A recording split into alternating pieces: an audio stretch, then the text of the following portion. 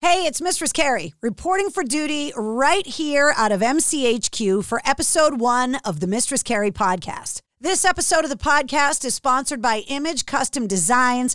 They have been in the rock and roll business in Worcester for over 20 years.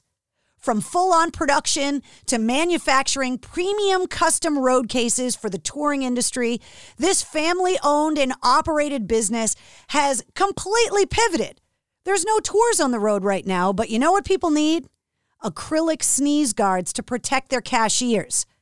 And that's exactly what they're doing. They're making the Northeast's best acrylic sneeze guards. You know, those giant screens that are taking over every countertop in every retail establishment you go into. Utilizing the same dedication to craftsmanship for hardcore tour managers, but now for towns and businesses all around New England. They have gone all in on being part of the solution, and there is nothing more rock and roll than these guys. So if you want to get in touch with Image Custom Designs for road cases to move around sensitive electronic equipment, or for the best acrylic sneeze guards you can find in New England, log on to imagecustomdesigns.com or call them directly at 508-757-3331 and tell them Mistress Carrie sent you, and they'll hook you up. This episode of the podcast is also sponsored by RPM Dynamics. Now, I have known the owner and CEO, Jim Rose, for over 20 years. He's the touring front-of-house engineer for Melissa Etheridge with over 30 years of experience touring in the pro audio world. And over that time, he has built quality relationships and become friends with more people in the music side of production than you can even count. And he did it by keeping his standards at 110% for everything he does, both professionally and personally. And I can tell you, he put 110% into helping me get everything in MCHQ working perfectly. RPM Dynamics is primarily focused in the pro audio market with a pretty wide basket of focus, ranging from sales, service, support, and install of quality audio gear. Along with the retail and venue side of things, RPM Dynamics also focuses heavily on support of the touring industry. They've been supporting touring acts for the last decade, with clients like Breaking Benjamin, Chevelle, Hell Yeah, The Revivalists, and so many others. And RPM Dynamics is the place that you go in that oh shit situation. So if you're looking to upgrade the audio in your restaurant, in your bar, in your club, or maybe you're creating a new outdoor entertainment space, that's why you need to call Jim at RPM Dynamics. You can find him online at rpmdynamics.com or call 603-231-8556 and tell Jim that I told you to call. He'll take it from there. Okay, this is episode 1 of the Mistress Carrie podcast, and it would be almost impossible to start something new without including one of my oldest and dearest friends in the rock world. And he is about to become all of our therapists. Seriously, one of the nicest guys in rock and roll and just such a genuine, creative, hardworking guy. Make some motherfucking noise for Brent Smith from Shinedown.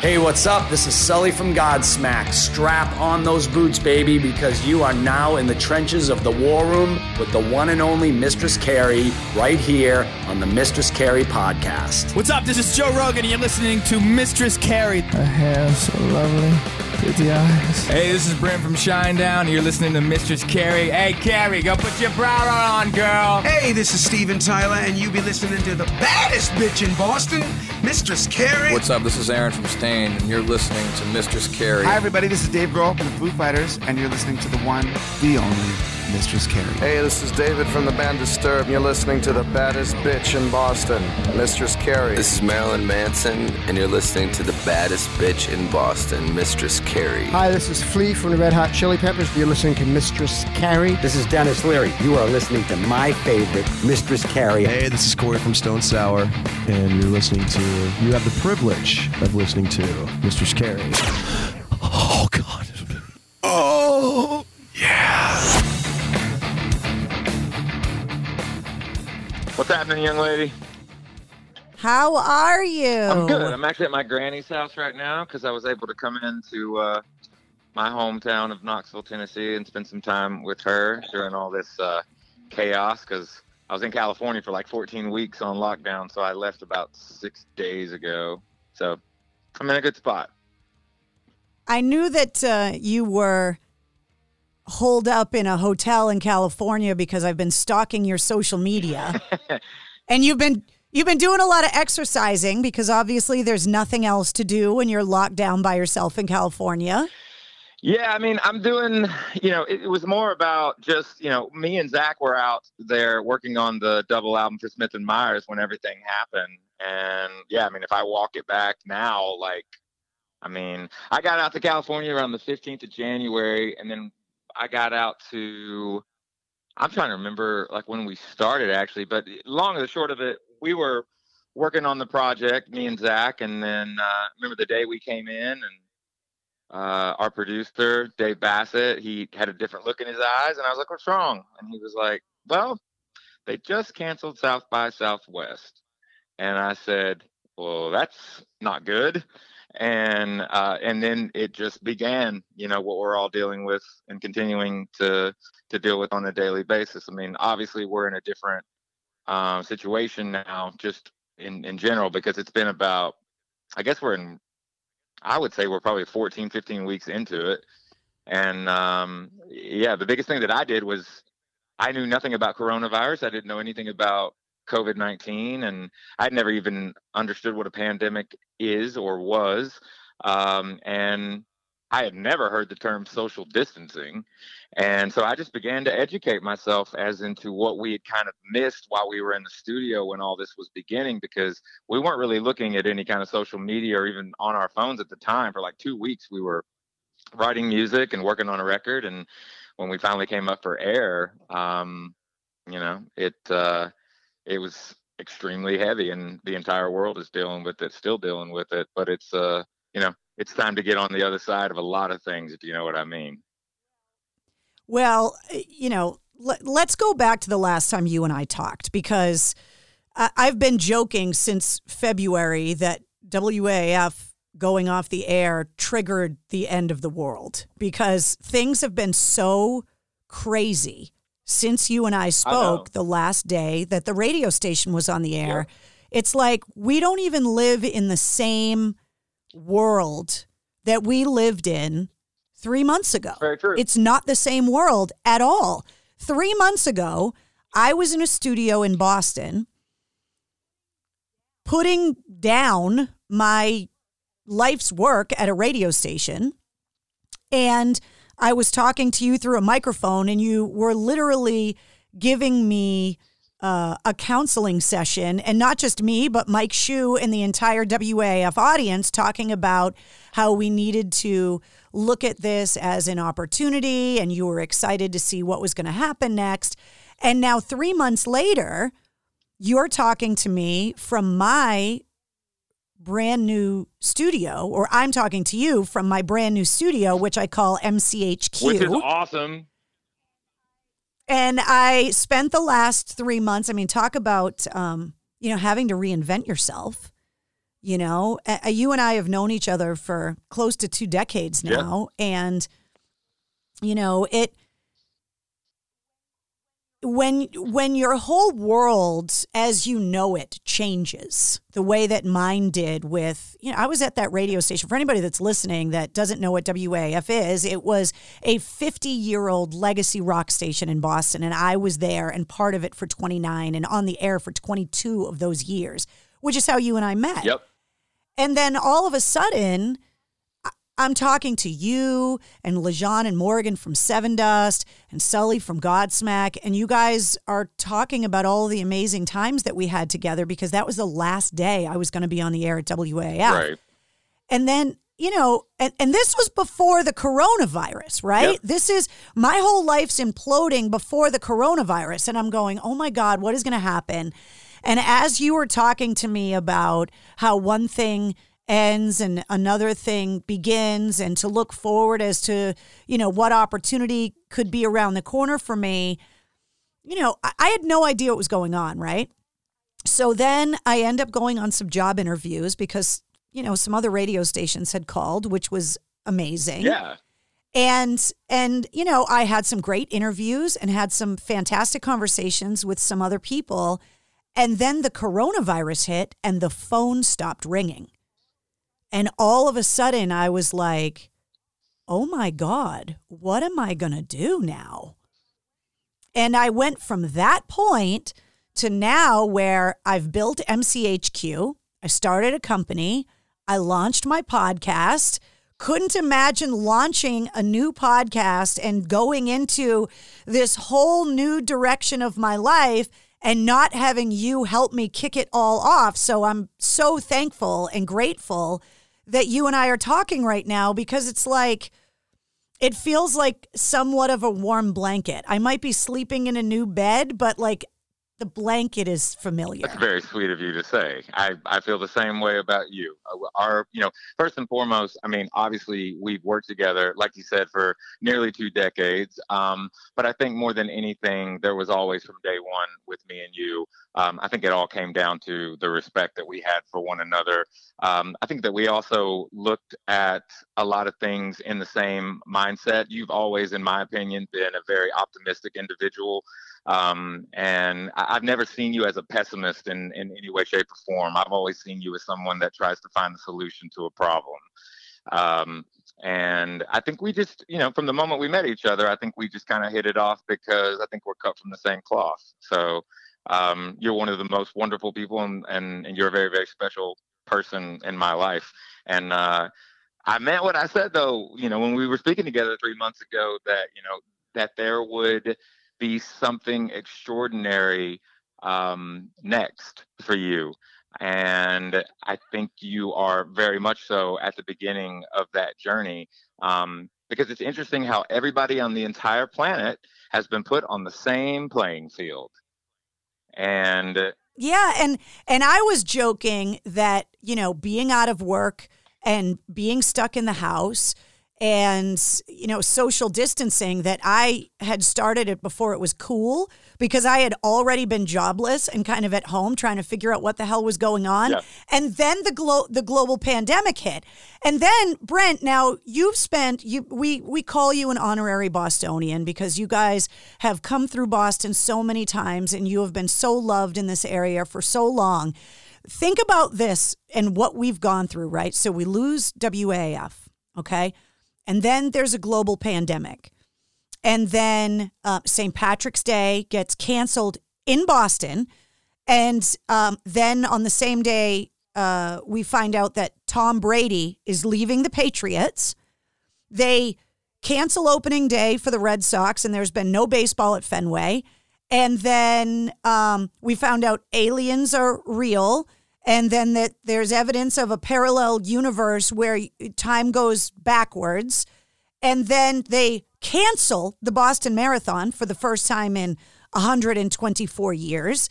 And everyone in Boston is just kind of sitting here going, what world are we living in right now? And that's just the perspective of a selfish Bostonian. Then you pull the lens back and you start looking at the world or the country that we're all living in right now, and how difficult things have been, and how everyone's lives are so different in such a short amount of time. And what do we do about that? Like, it's so hard to get through tough times when you're with like-minded, loving people. Right. It's even more difficult when you're forced to go through those things isolated and alone. And you're isolated and alone because it's what's best for the people you love the most. It just, the whole thing, I swear, like we're in a simulation, like we're in the Matrix. Did we take the wrong pill and wake up in the wrong place? I think that you have done a very elegant job of putting everything into layman's terms, literally. You've kind of you've condensed it in the best possible way that you could, to kind of just go through the absolute chaos and uncertainty and the element of the entire world with, giant capital letters, WTF. literally.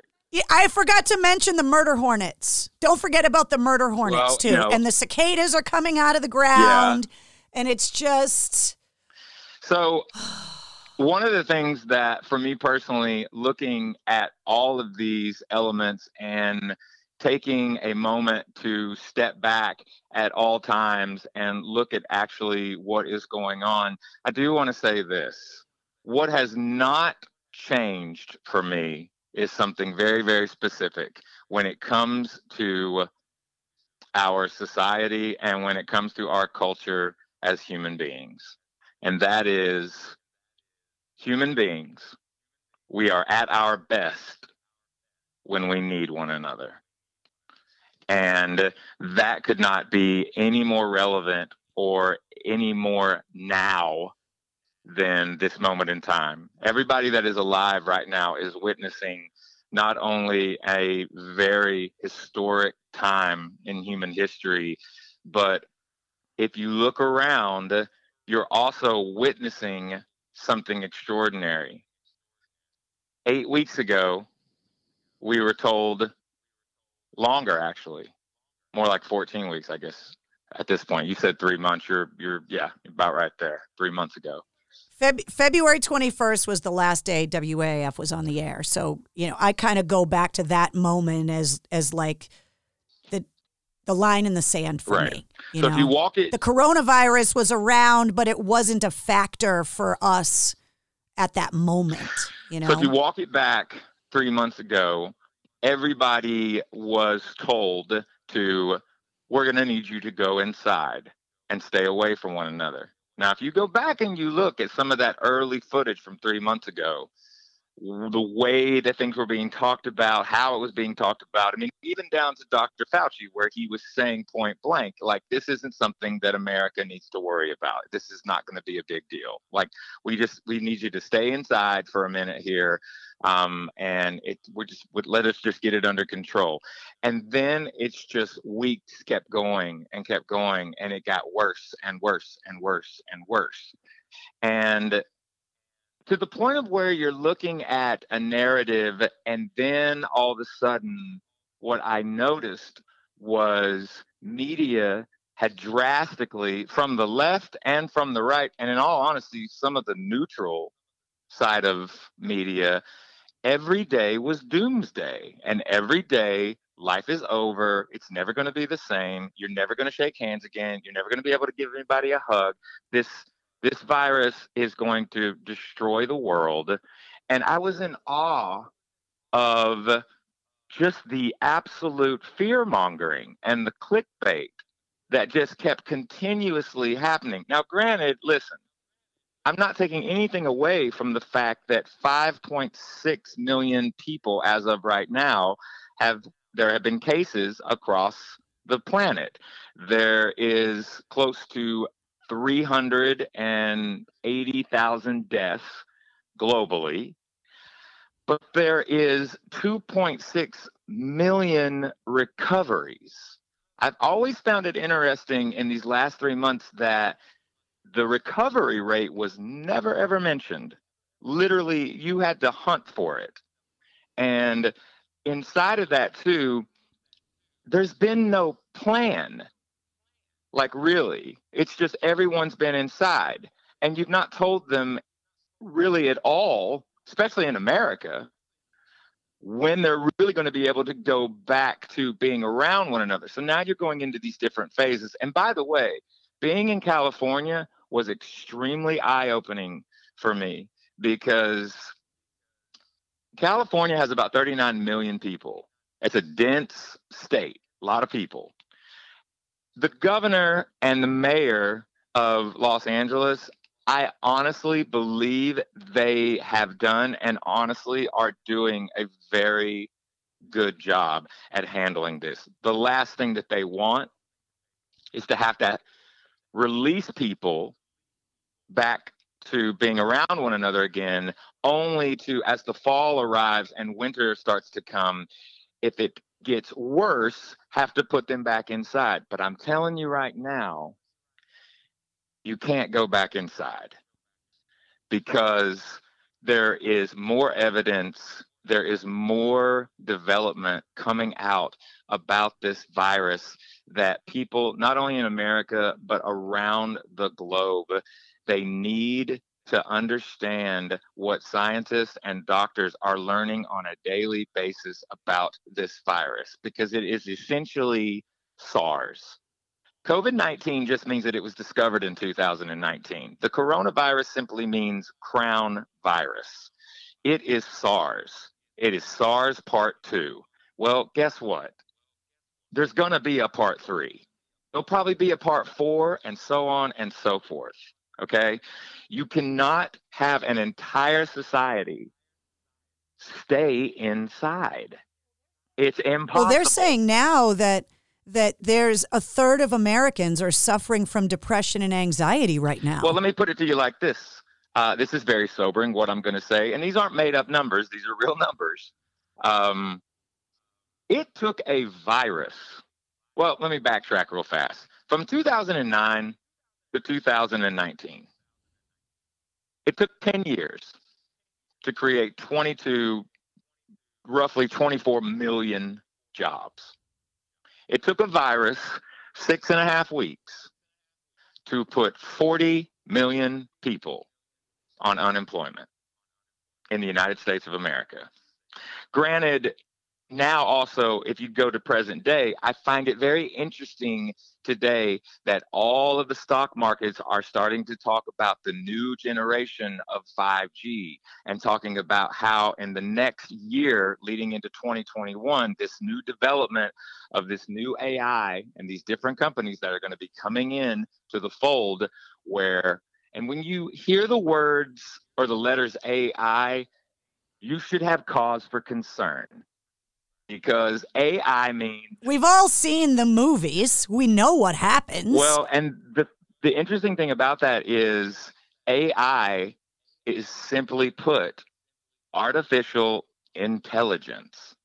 So if people think that the vast majority of the world can take 3 months of civilization and program people to be afraid and program people to never want to touch each other again or hug each other again, I honestly think that, and I'm going to say something right now.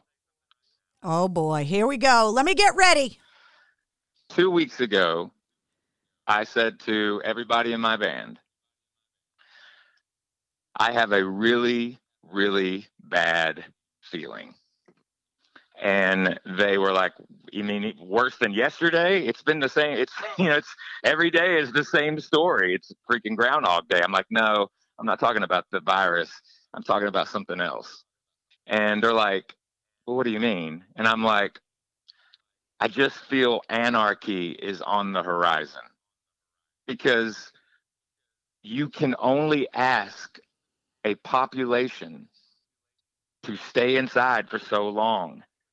You have completely deconstructed the economics of everything in this country, and not just here, but other countries. You can't sustain it. And I'm still in some form of a dream in my own mind as to what the last 7 days has been like, because it is massively upsetting what has happened in our country. But inside of that, the people are the ones that are making the most sense.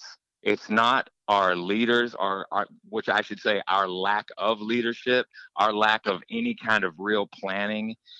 You have all of these individuals. Some of them are good, okay? In Washington, I do believe that. But the fact of the matter is, right now, you are witnessing people from all over the world showing government, showing people that are quote unquote in power, you don't get to tell us how to act, because you're not benefiting anyone right now. You are becoming part of the problem and the separation and the divide. between us. And what I am watching is citizens coming together peacefully but assertively, making the point of this has got to change. And you went from 3 months of putting an entire society into their homes. Go in your house and stay in your house. Don't leave. Okay? How long do you think that's going to last? And now, and I so very much wish it did not have to be what happened to George Floyd that has brought this rising up, if you will, of all of the people, not only in the United States, but all around the world, to make the boldest statement in the world, which is we are all equal. We are all human beings from all walks of life. And we want to work with each other, and we want to be around each other, and we want to motivate each other, and we want to be inspired by each other. We do not want this divide that you in government or whatever your agenda is, whatever that is, isn't working for us either. In the United States, the Constitution on the front page, it's the biggest lettering on that page. It says, we the people. And 3 months ago, when all this started, walk it back 7 days ago, and everybody was inside. And now there is no more social distancing because people have decided to take action. People have decided to move forward into our future together. So I think more than anything, what we are all witnessing, and I do firmly believe this, you are witnessing love destroy any kind of hatred. You are witnessing love. No matter how long it takes, you're never going to outwork love. It's never going to happen because most of the world, inherently, I believe this, we want to see each other succeed. And we want to be there for each other. And if we have to make the statement, and it needs to be bold and real and very much now, you are witnessing one of the greatest moments in human history. And I firmly believe that we are all going to be able to safely be with each other again. But we got to start seriously listening to one another and talking to each other and letting the other person speak and then having a rebuttal and coming forward with compromise. This divide has got to stop. And what you're witnessing right now is the world and its people making that bold statement unified. With everything that's gone on,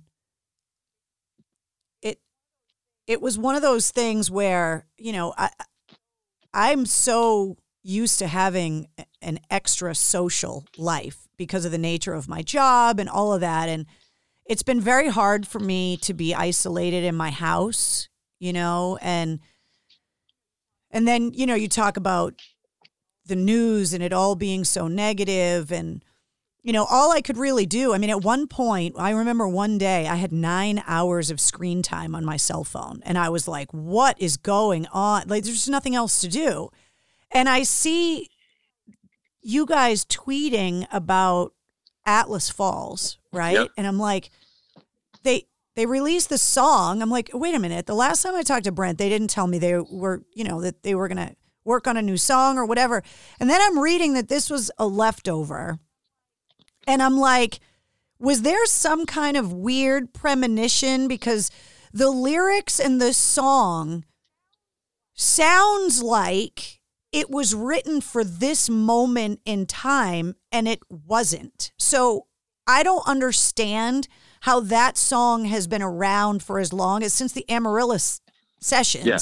And what it's been doing, because when I heard it for the first time, I was like, leave it to the guys from Shinedown to put out a song that is so filled with love and hope and optimism in this awful, horrendous time. And then I'm like, wait a minute, they didn't even write it now. It was like a premonition for you guys. Like, I don't understand. Are you a psychic? What is going on in your brain? I've known you a long time. I don't understand how it works. So the song was during the writing cycle when we were working on the Amaryllis record.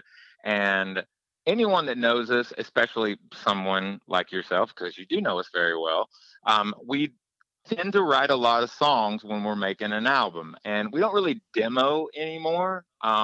We try to, when the song is written, we pretty much try to get it in a record form. For whatever reason, with Amaryllis, I don't actually remember exactly why Atlas did not make the cut on that album. I just remember that I was upset about the fact that it didn't make the cut.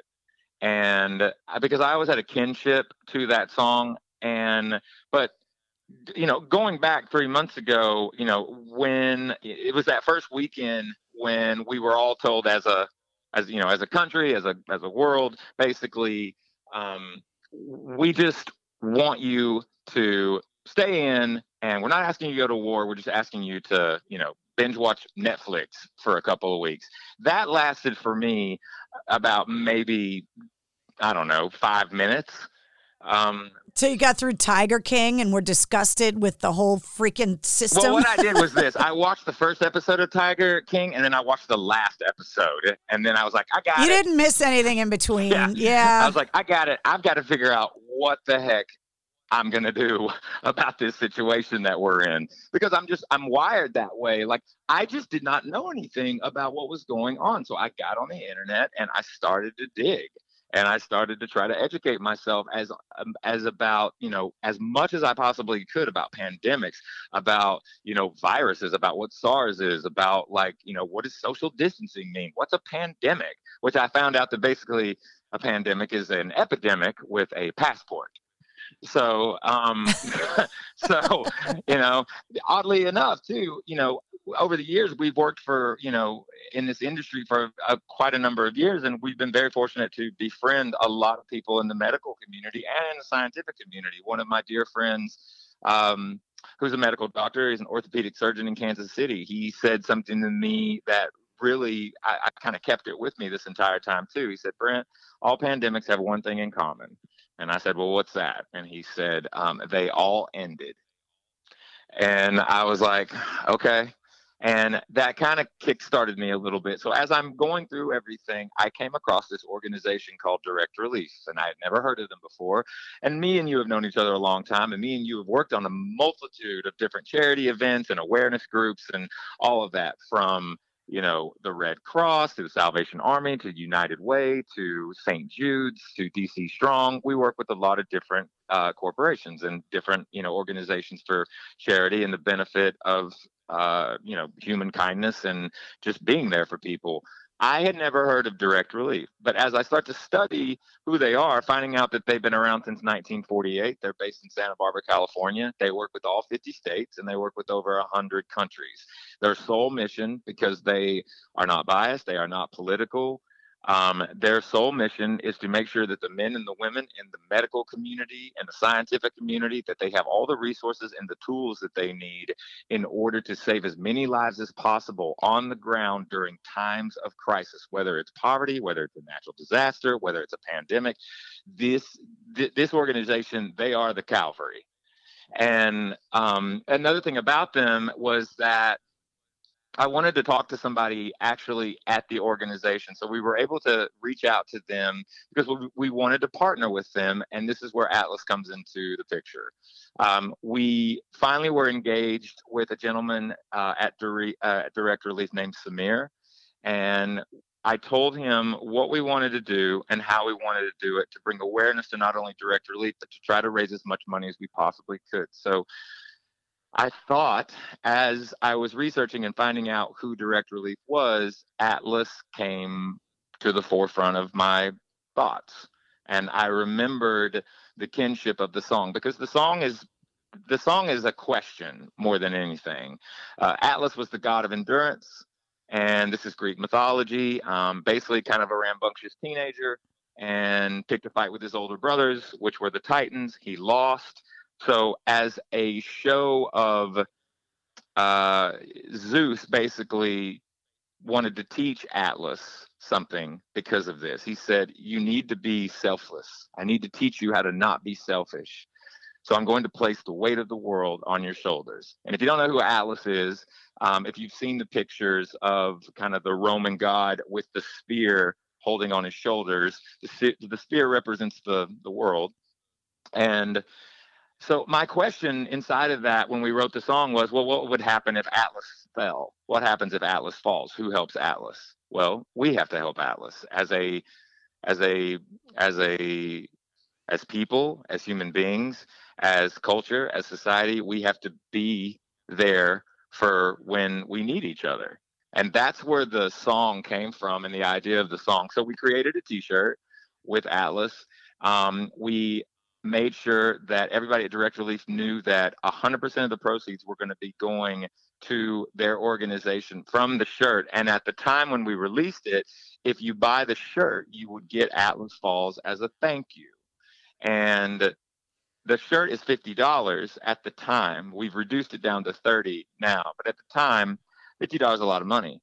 And it costs $5 to make the shirt, but the rest of the proceeds go to Direct Relief. And for that shirt, all of the proceeds will forever go to Direct Relief from that specific shirt, no matter what. We're getting close to the $400,000 mark that we've raised for them. That's all Shinedown Nation and word of mouth, and just really bringing out how important this company is and this organization is. And here's the other thing too, like if you're curious and you're interested, you can go to shinedown.com. You can find the Atlas Falls link, hit it, you can donate and buy the shirt and donate to Direct Relief that way. Or you can just go to directrelief.org and donate to them. You know, you don't have to have $50 or $30. If you've got $5, if you've got $10, you know, that's fine. Or if you just want some information about how important this organization is, I urge you to go to directrelief.org. They're one of the few organizations also that give you a running clock and a running tally on their front page of their website of how much PPE they've actually gotten out to everybody, how many, you know, down to every single thing from the boxes that are filled with sanitizers, with cotton swabs, with, you know, gloves, masks. I mean, just everything that they do, they give you an account of everything so you can see it in real time. It's one of the only organizations I've ever seen do something like that. Like they put it all in front of you so you know where your money is going. And they're just very, very important. And Atlas kind of took off with this. But the other reason for putting Atlas out there is we wanted to put something out that showed optimism, because it just seemed like everything was doom and everything was just negative. And I was like, do not bow down to this. You know, like we need to understand it. It's new. We understand that as well. We're learning about it day by day, but don't allow it to have control.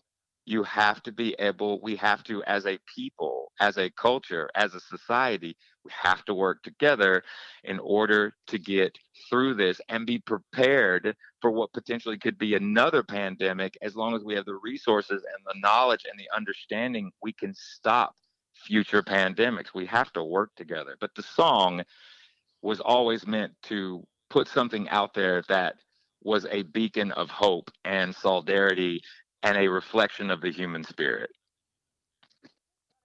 I just thought it was so poignant and, you know, such a beautiful song. And it didn't surprise me at all that you guys were one of the first artists that I had seen that was jumping in to try to help, because that's how you guys are. And, you know, I was kind of trying to figure it out myself. Again, you know, you're isolated. For me, I always had a job that we joked would you know, consider me essential. If there was a blizzard, you know, the marathon bombing, 9/11, I was always in the studio. Right. When you work in media, it's like you go to work, that's what you do. Right. And now, for the first time in my entire adult life, I don't have a job, which, you know, mentally for me, I don't even know how to wrap my brain around that. And then to have something so massive be going on not only just in my immediate community, but nationwide, and to feel helpless that you could do anything about it. And, you know, it's like you record Atlas during the Amaryllis sessions, and then it just kind of sits there and waits for the right moment, you know? And like for me, I guess it's like a happy accident, you know? Like I had some friends and people that I worked with at the radio station that were like, you know, you've been kind of quiet on social media, you know, since the station went out. You should, you know, maybe you should just go on like Facebook Live or something and just kind of let everybody know kind of how you're doing, you know? And so I started doing that on March 14th. And it was just like a 15-minute, hey, guys, I just want to let you know, things are okay and I'm doing all right and whatever. And then I was like, all right, I'll come back tomorrow. And then I'll come back tomorrow. And it turned into this new show that I do called Cocktails in the War Room. And I have a room in my house. You know all of the military stuff I've done over the years. Yes, I do. That I call the War Room, and it's where the bar is, right? So every night I started getting a drink and sitting down and I had no one else to talk to, so I just started talking to everybody on Facebook. And we did 81 shows in a row. I love you. I love the fact that that's what makes you who you are. You know what you are? You're necessary. I freaking love you. So we did 81 nights of Cocktails in the War Room. And then as I'm just talking to people, right? You know, I mean, you and I both could talk the ass end off a rhino. And so then I was like, okay, well, then how can we help if we're going to do this? So a friend of mine designed artwork for a T-shirt.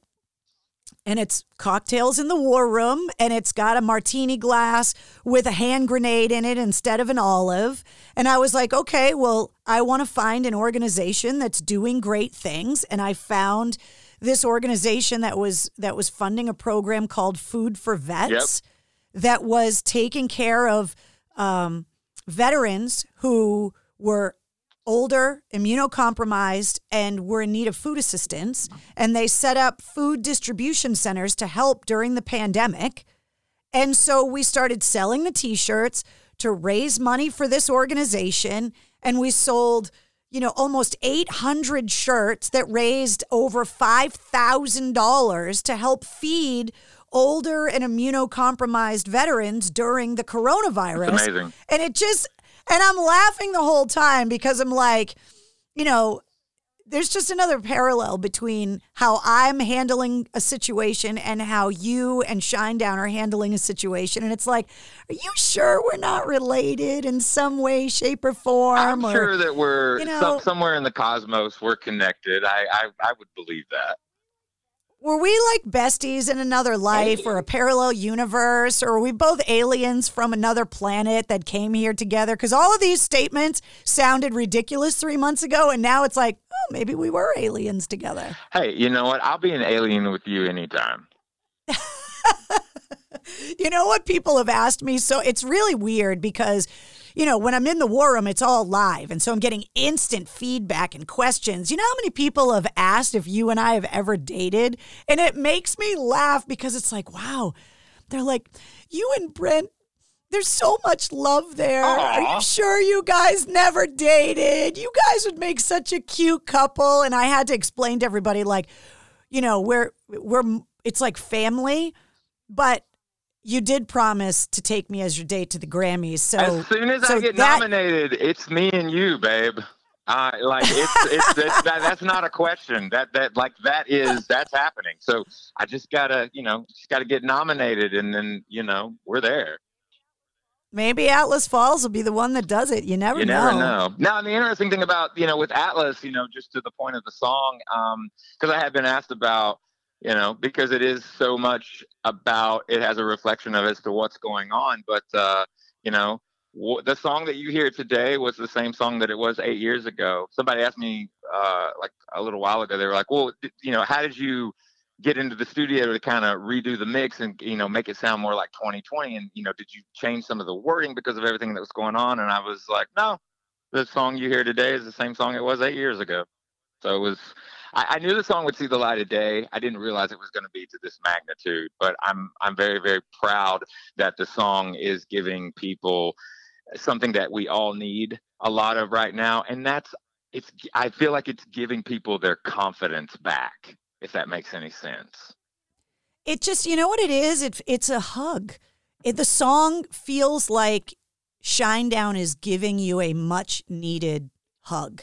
It really is. And I hate to sound, cheesy or whatever. I love that but, analogy. That's not cheesy. I love that you would say something like that.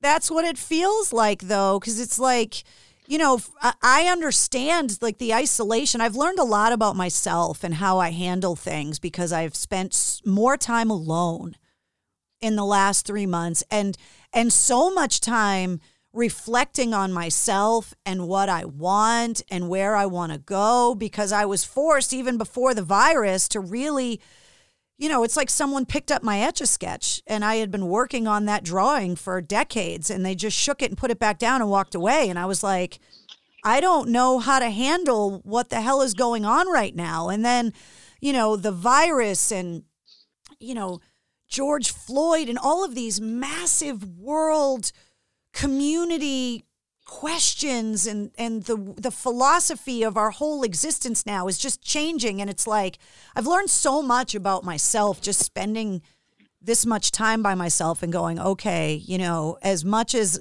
my temper has fueled so much of my life and my attitude, I really have learned that I am that positive person that you described me as being. Like, this instance is what it took for me to accept that about myself. Well, it's really weird. It's something I've known about you, from the moment I met you. And I mean, overall, I remember what I tried to do at the beginning of everything, going back 3 months ago, and, what I've tried to do, last month or, 8 weeks ago or what have you, is to understand that as simple as this statement I'm going to make is, it really is the truth. And everything happens for a reason.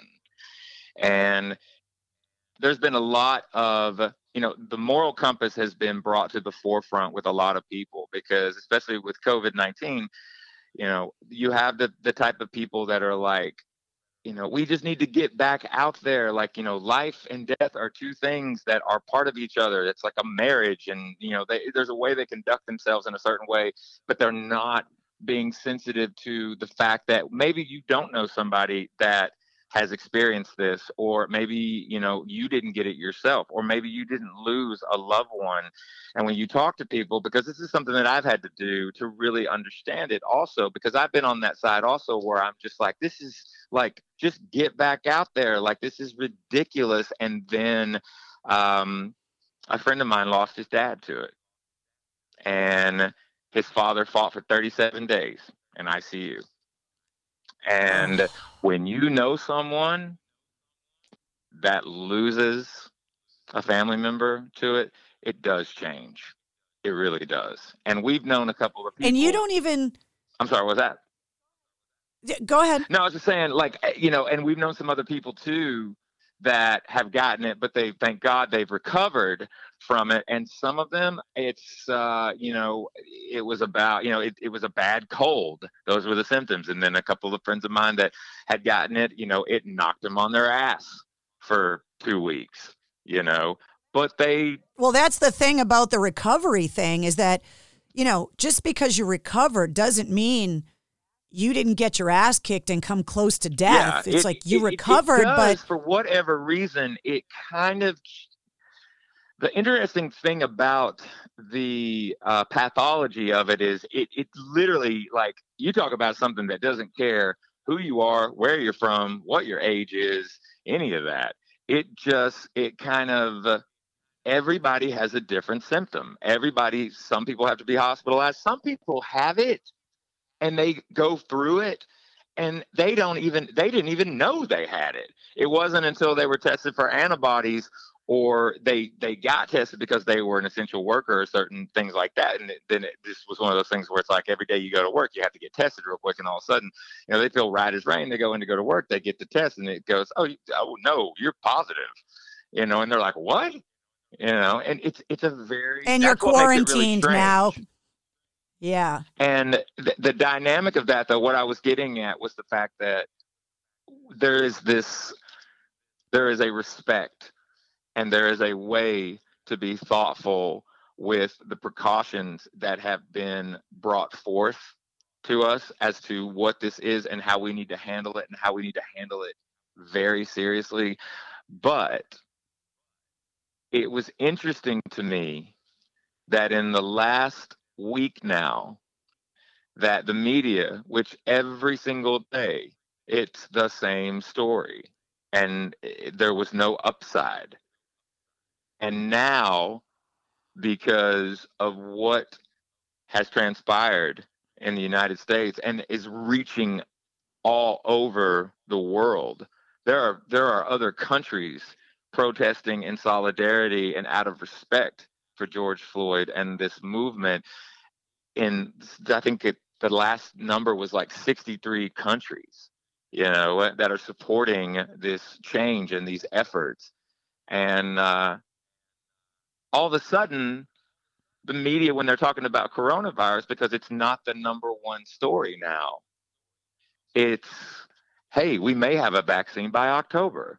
Hey, we've found out that you can't get it from surfaces. Hey, you can't get it from a doorknob. You can't get it from a shelf. And then all of a sudden it's like, it can't live in 80 degrees. And all of a sudden do you know how many people have recovered from coronavirus? It's just to see the narrative change on a dime. It proves that media is, look, media, you have freedom of speech for a reason in the U.S. We also have freedom of the press for a reason. Freedom of the press was put in to keep people honest, to keep people accountable for who was doing what in government, and as we were appointing people into office and or any of those constituents and what have you, the media was there to make sure the truth was told. And somewhere along the line, it has been smeared, and it now has become clickbait to where only negative news is what sells. I'm going to go ahead and say this to the news outlets, and they know who they are. You need to start telling the truth. You need to start telling the truth. Well, we live in a world now where, it's like the truth could be whatever camera angle you were looking at, or, it's so strange with all of the technology we have that it should be easier to know what's real and what's not. And it's almost made it more difficult in a way. And people are starting to demand, because they're really seeing like, oh, wait, these bots on Twitter are just trying to make us hate each other. Oh, wait, this camera angle came out that shows that it's a completely different thing. And well, you've got a super, I think you're right when you've got a super information highway. The problem is that over half, maybe not over half of the information is made up. And when you have people that have a platform with social media, it can be used as it can be used as a tool for good, and it can be awesome.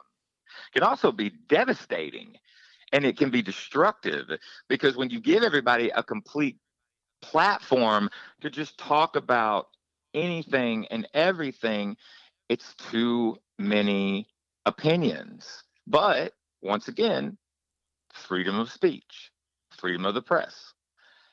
People have to make a decision on what they believe and what they don't believe in their life, but they shouldn't have to do that from the news outlets in their own countries and the world news on top of that. If that news that you are making up and you are not telling the truth, you are affecting lives, and you could potentially kill people. So I don't know if the media has forgotten that. The actually established media, tell the truth. Period. It's like they don't realize that they're the ones holding the world up. It's like they don't even realize the responsibility that they have and how it could all go so wrong so fast, And they also have the power to make it right, though. You know what I mean? That's the thing that has to be. And look, doing the right thing. I'm going to say something now, and you've known me a long time, and I'm not trying to be cheeky here. Some people might think that telling the truth or doing the right thing isn't sexy. Okay? Well, oh, come on, honey. You will always be sexy.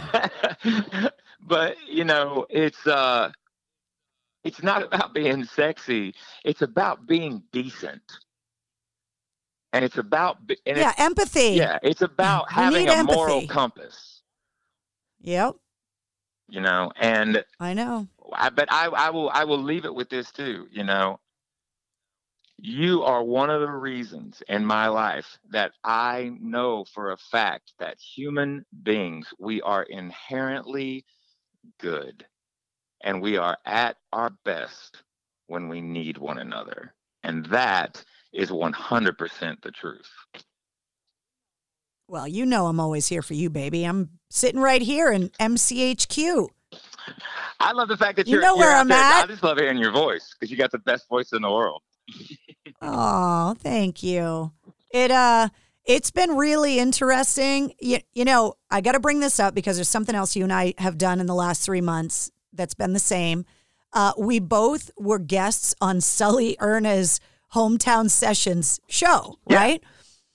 And this was one of the most profound moments of my life. So I'm texting with Sully after that happened because I was asking him about helping with the intro for my new podcast, and he gifted me with some music. I have a theme song now, and he was working on that for me. Awesome. And he's like, "Oh, yeah, it's amazing." He calls it War Drums, and he recorded it in 100.73 beats a minute in tribute to WAF's frequency. And I wanted to have an intro song, man. Like I wanted to, like a wrestler or something. Like I wanted my new show to have an intro song. So I'm talking to Sully about all this stuff, and he's talking about how busy he is. And you're going to laugh when I say this, but I felt so justified, and I felt so great when he said it. He goes, the show that I'm doing, it's so much work. It's like I don't have time to do anything anymore, and I don't know how much longer I'm going to be able to be a talk show host because it's so much work.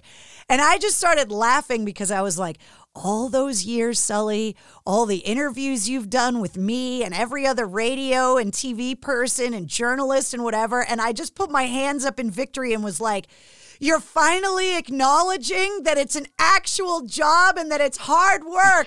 Yes! Yes! If you get that guy to acknowledge it, you are on to something.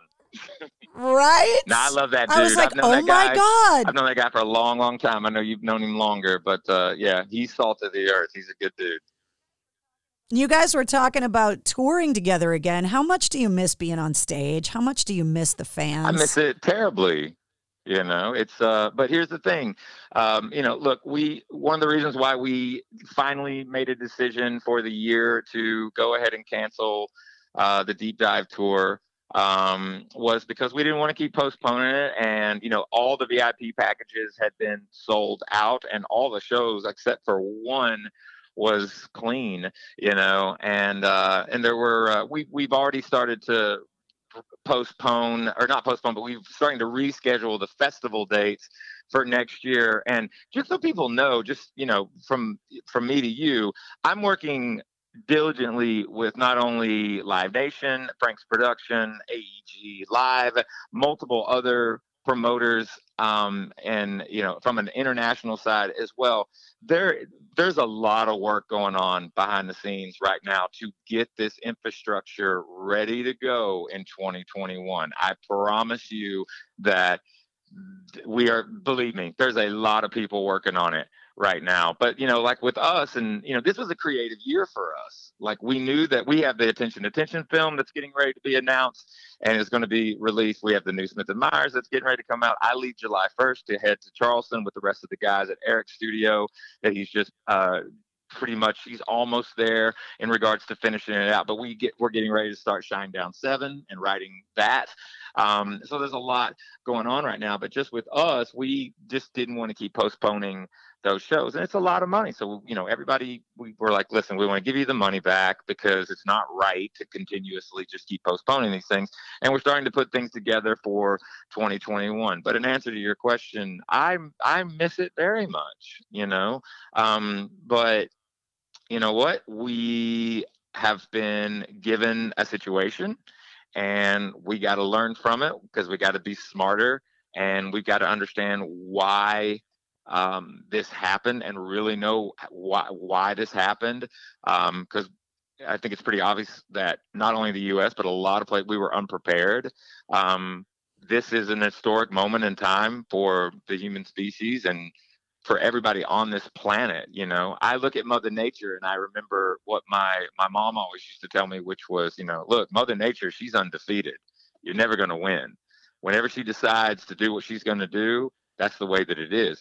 And this was in a lot of ways, this was her, I think, making a statement to our culture and our society of, hey, look, you're trying to kill me. So I'm going to need to put you in your room for a minute so I can clean myself up. Because in ecosystem, I have learned more about the environmental, just what these last 3 months have done to the planet and how fast an ecosystem can heal itself. And the pictures with the no smog and stuff are unbelievable. It's unreal. Yeah, the fourth week into the pandemic, the LA Times, the front page of the LA Times was the air quality in Los Angeles County has not been this clean since 1953. And I mean, those types of things, you can't ignore that. I mean, this is another thing too. There are certain species of different animals and what have you that people haven't seen in years that they thought they were extinct, and they're coming out.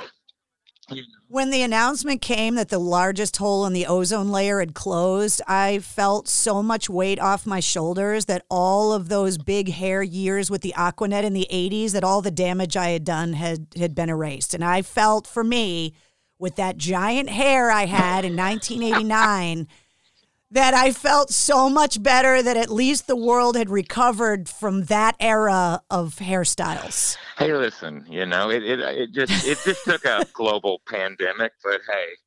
Yeah. Hey, speaking of hair, when you see Eric in July, can you please tell him that his morning hair when he has coffee on Instagram is something that should be celebrated? Because he has got some crazy ass hair. He loves those morning, that's his thing now. Like he feels that his hair is a statement of his individuality. And I say, you just look like a new school Albert Einstein, bro. And he's like, I'll take that. Is this the longest you guys have been apart? Like from physically being in the same room? Yeah. It's been interesting. I see everybody coming June 1st. I've only been out of California for 5 days now. I was there from January 15th, the beginning of the year, and I just left 5 days ago. And I'm so glad that you got to, finally spend some time with your family, because that's a long time to be isolated in California by yourself. Long time. And the reason I was there was obviously because of, when everything stopped and they, everyone was like, you need to shelter in one place. I didn't know what was going on. So not to mention the producer of the Smith & Myers album, we had 3 songs left. I had 3 songs left to sing, and because it's a 20-song, it's a double record.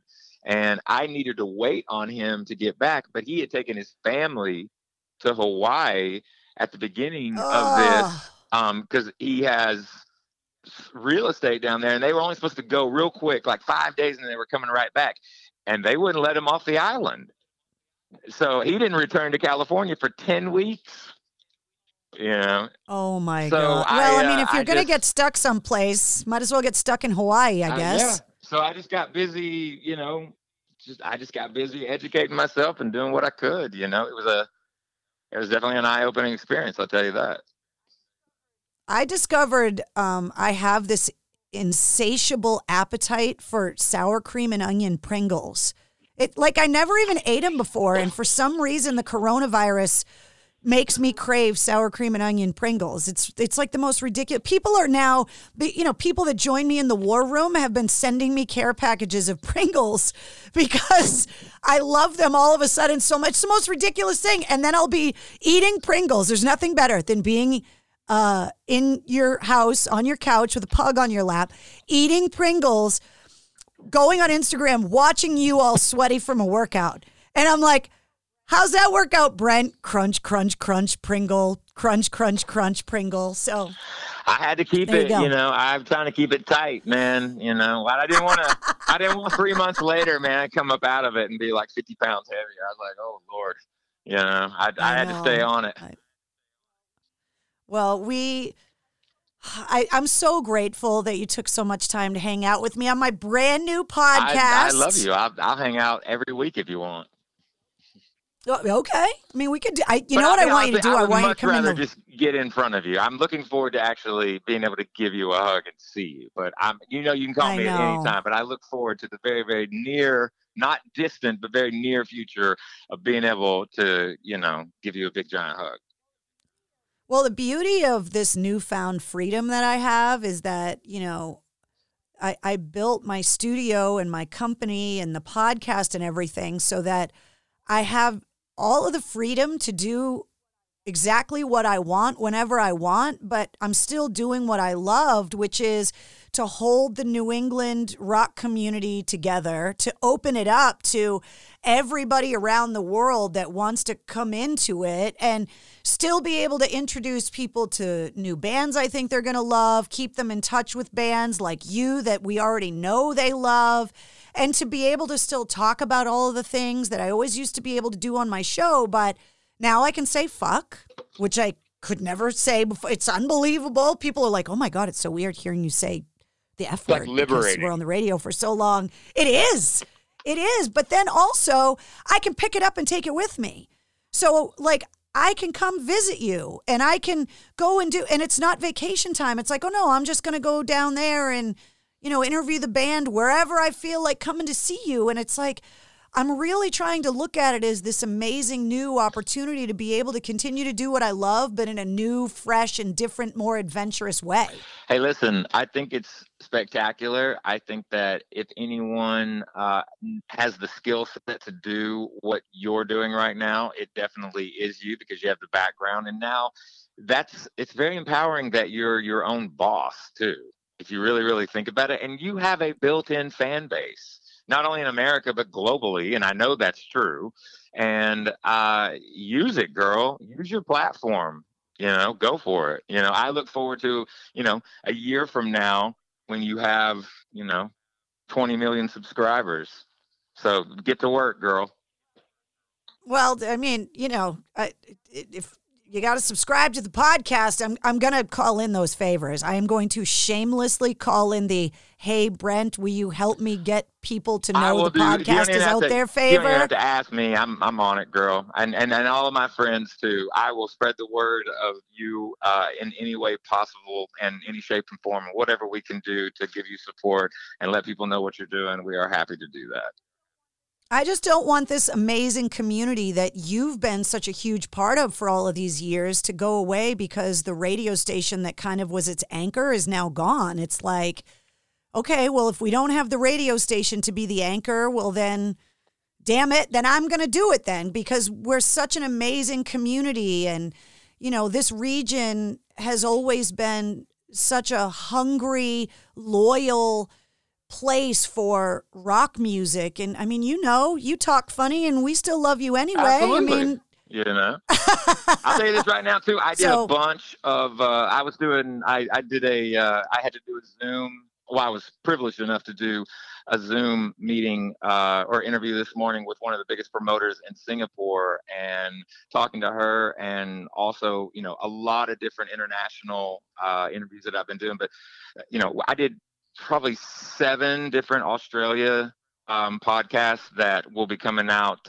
One's already come out. I think a couple more are coming out in the next couple of weeks. But one of those individuals that I was speaking to is mind blowing that like his podcast, he just started it in his basement, basically at the end of the night, like, you know, after he put his kids down and stuff like that, he would just kind of, you know, go into his man cave. And this started like, you know, 4 or 5 years ago. And there was something about him that people, it was kind of like pirate radio in a way, but it's satellite, it's on, you know, and people just liked what he talked about. And then all of a sudden people actually started to call, and record labels and some other management started calling and like, hey, would you do an interview at this band? Do an interview at this band? And like 5 years later now, I got to get all of the specs on it, but there's a reason I'm bringing it up. Like 5 years, man. And the guy's got like 10, 15 million subscribers, you know, and he just started it in his basement. It is amazing that technology has kind of leveled the playing field. You know, you go back and talk about the media like you were. It's like, well, now the people are becoming the media, and the people are finding ways to do it on their own. And, you know, it's like, okay, well, if the big companies don't want to, you know, keep rock stations around like the one that I was blessed to be part of for so many years, then we'll just make our own clubhouse and our own place where we're going to hang out. And that's kind of what I'm doing now. And it's so empowering and so exciting, and it's scary as shit at the same time. It's like I could totally fall on my face, or it could be awesome. And I don't know which one it's going to be yet, but we're figuring it out. I'll tell you what, if it was easy, everybody would do it. That's why you're doing it. I know. I'm going to hold it all together. And, you know, to have support, you know, from artists that I've known for so long, like you guys, it means a lot. And the last few months, not only of, you know, kind of going through the mourning process of the radio station that I loved and grew up listening to even before I worked there, like it really is like a death of a friend that you keep expecting to call and they just don't. And then to have everything else in the world happen, it's like, you know, I've just become so self-aware in how important community is and how important we all are for each other. And, you know, to have those experiences and to be at shows together and experiencing music together. And, you know, we just need it now more than ever. I guarantee you, and to everybody out there, live shows, they're not that far off. Are they going to happen this year? I don't have 100% on that, but I can tell everybody this, and this is fact. Everybody in the touring industry, everybody in the sports arena, stadium, all competitive sports, Broadway, theater, amphitheaters, arenas, the arts, and just mass gatherings and people being there with each other. The people that work behind the scenes, and I'm working with a lot of them right now, and I'm not the only one. There's a lot of different people. We are doing everything in our power to ensure that live entertainment and live shows and competition is going to return in 2021. Will it look a little different? Possibly, yes. But, you know, the reality is that finding the good in the words new normal is not a bad thing. You know, holding certain companies and holding certain venues to a better sanitation standard and making sure that people, you know, aren't walking into a giant petri dish, and keeping these venues clean and making it sanitary and making sure that, you know, there's requirements that, hey, this is the changing of the guard. We have to start looking at these factors way more so that we can keep everybody healthy and clean and everybody can enjoy being around each other. We're going to build an immunity to this virus. It's going to happen. I know everybody is concerned that it's, you know, that live entertainment's going to be way too strange or competitive sports are going to be different. They will be different, but us being around one another, us being able to be next to each other, that is going to happen again, 100%, because that's who we are.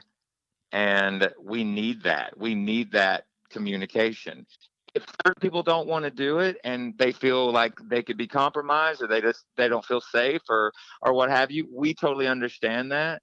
But, you know, people still need to also have the right and the option that if they want to go, then they should be able to go. So we're going to do everything in our power to try and make both sides happy. Obviously, the number one priority is everyone's, not only their physical health, but just their mental health as well with all of this. So, just again, like, I want people to get their confidence back. And a lot of that is you have to have confidence in us and how we're going to present ourselves. And we're going to do everything in Shinedown and everything at Atlantic Records and Indigo and the Warner Music Group. We're working really hard with Live Nation and a lot of other promoters and AEG and so on and so forth. We're working really, really hard right now to return live entertainment and sporting and all of that in 2021. Well, I can't wait to see you guys back out on the road. And now that I'm in control of my own schedule, when you guys are all finally getting back together as a band and you want some company, just let me know, because I ain't got no job and I ain't got shit to do, Brent. Okay, I'm down, girl. I listen. I love you, girl, with all my heart. I love you too. Thank you so much for helping me kick off the podcast in style, and for once again being such a positive voice in so much chaos and uncertainty, and just the music and the charitable efforts and all of that you guys have always been a part of. It just is so needed right now, and is a definite breath of fresh air. And for me, especially just going through everything else that I was going through with the radio station being gone and whatever, just having you guys there for me has meant the world. So thank you so much, and I can't wait to see you. Well, it's family. It's always going to be family. Keep your head up, girl. We're going to get through all of this, and we're going to be stronger for it. I love you. I love you too, honey. All right. Talk to you soon. Well, there we go. That's how we do it. Episode 1 of the Mistress Carrie podcast is done. Huge thanks to Brent Smith from Shinedown, who can be found online at shinedown.com.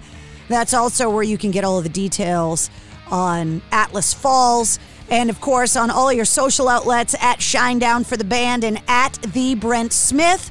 If you're looking for Brent, hit him up online. Tell him you heard him on the podcast. And speaking of the podcast, thank you so much for checking it out. Please hit subscribe. You don't want to miss episode 2 coming next week. Another unbelievable guest lined up for you. And huge thanks to Image Custom Designs for helping to sponsor the podcast. You can hit them up, imagecustomdesigns.com. And, of course, RPM Dynamics and my good friend Jim Rose. You can find him at rpmdynamics.com as well. I'll see you guys in the War Room, live on my Facebook page every Tuesday night at 8:30. If you're looking for me online, you can find me on social media at Mistress Carrie WAF on Facebook and Instagram, and at Mistress Carrie on Twitter and YouTube. Well, and TikTok, but I haven't made any videos yet. You can also find my crazy ass dog at Wednesday the Goth Pug on Instagram, but try not to make her ego any bigger than it already is.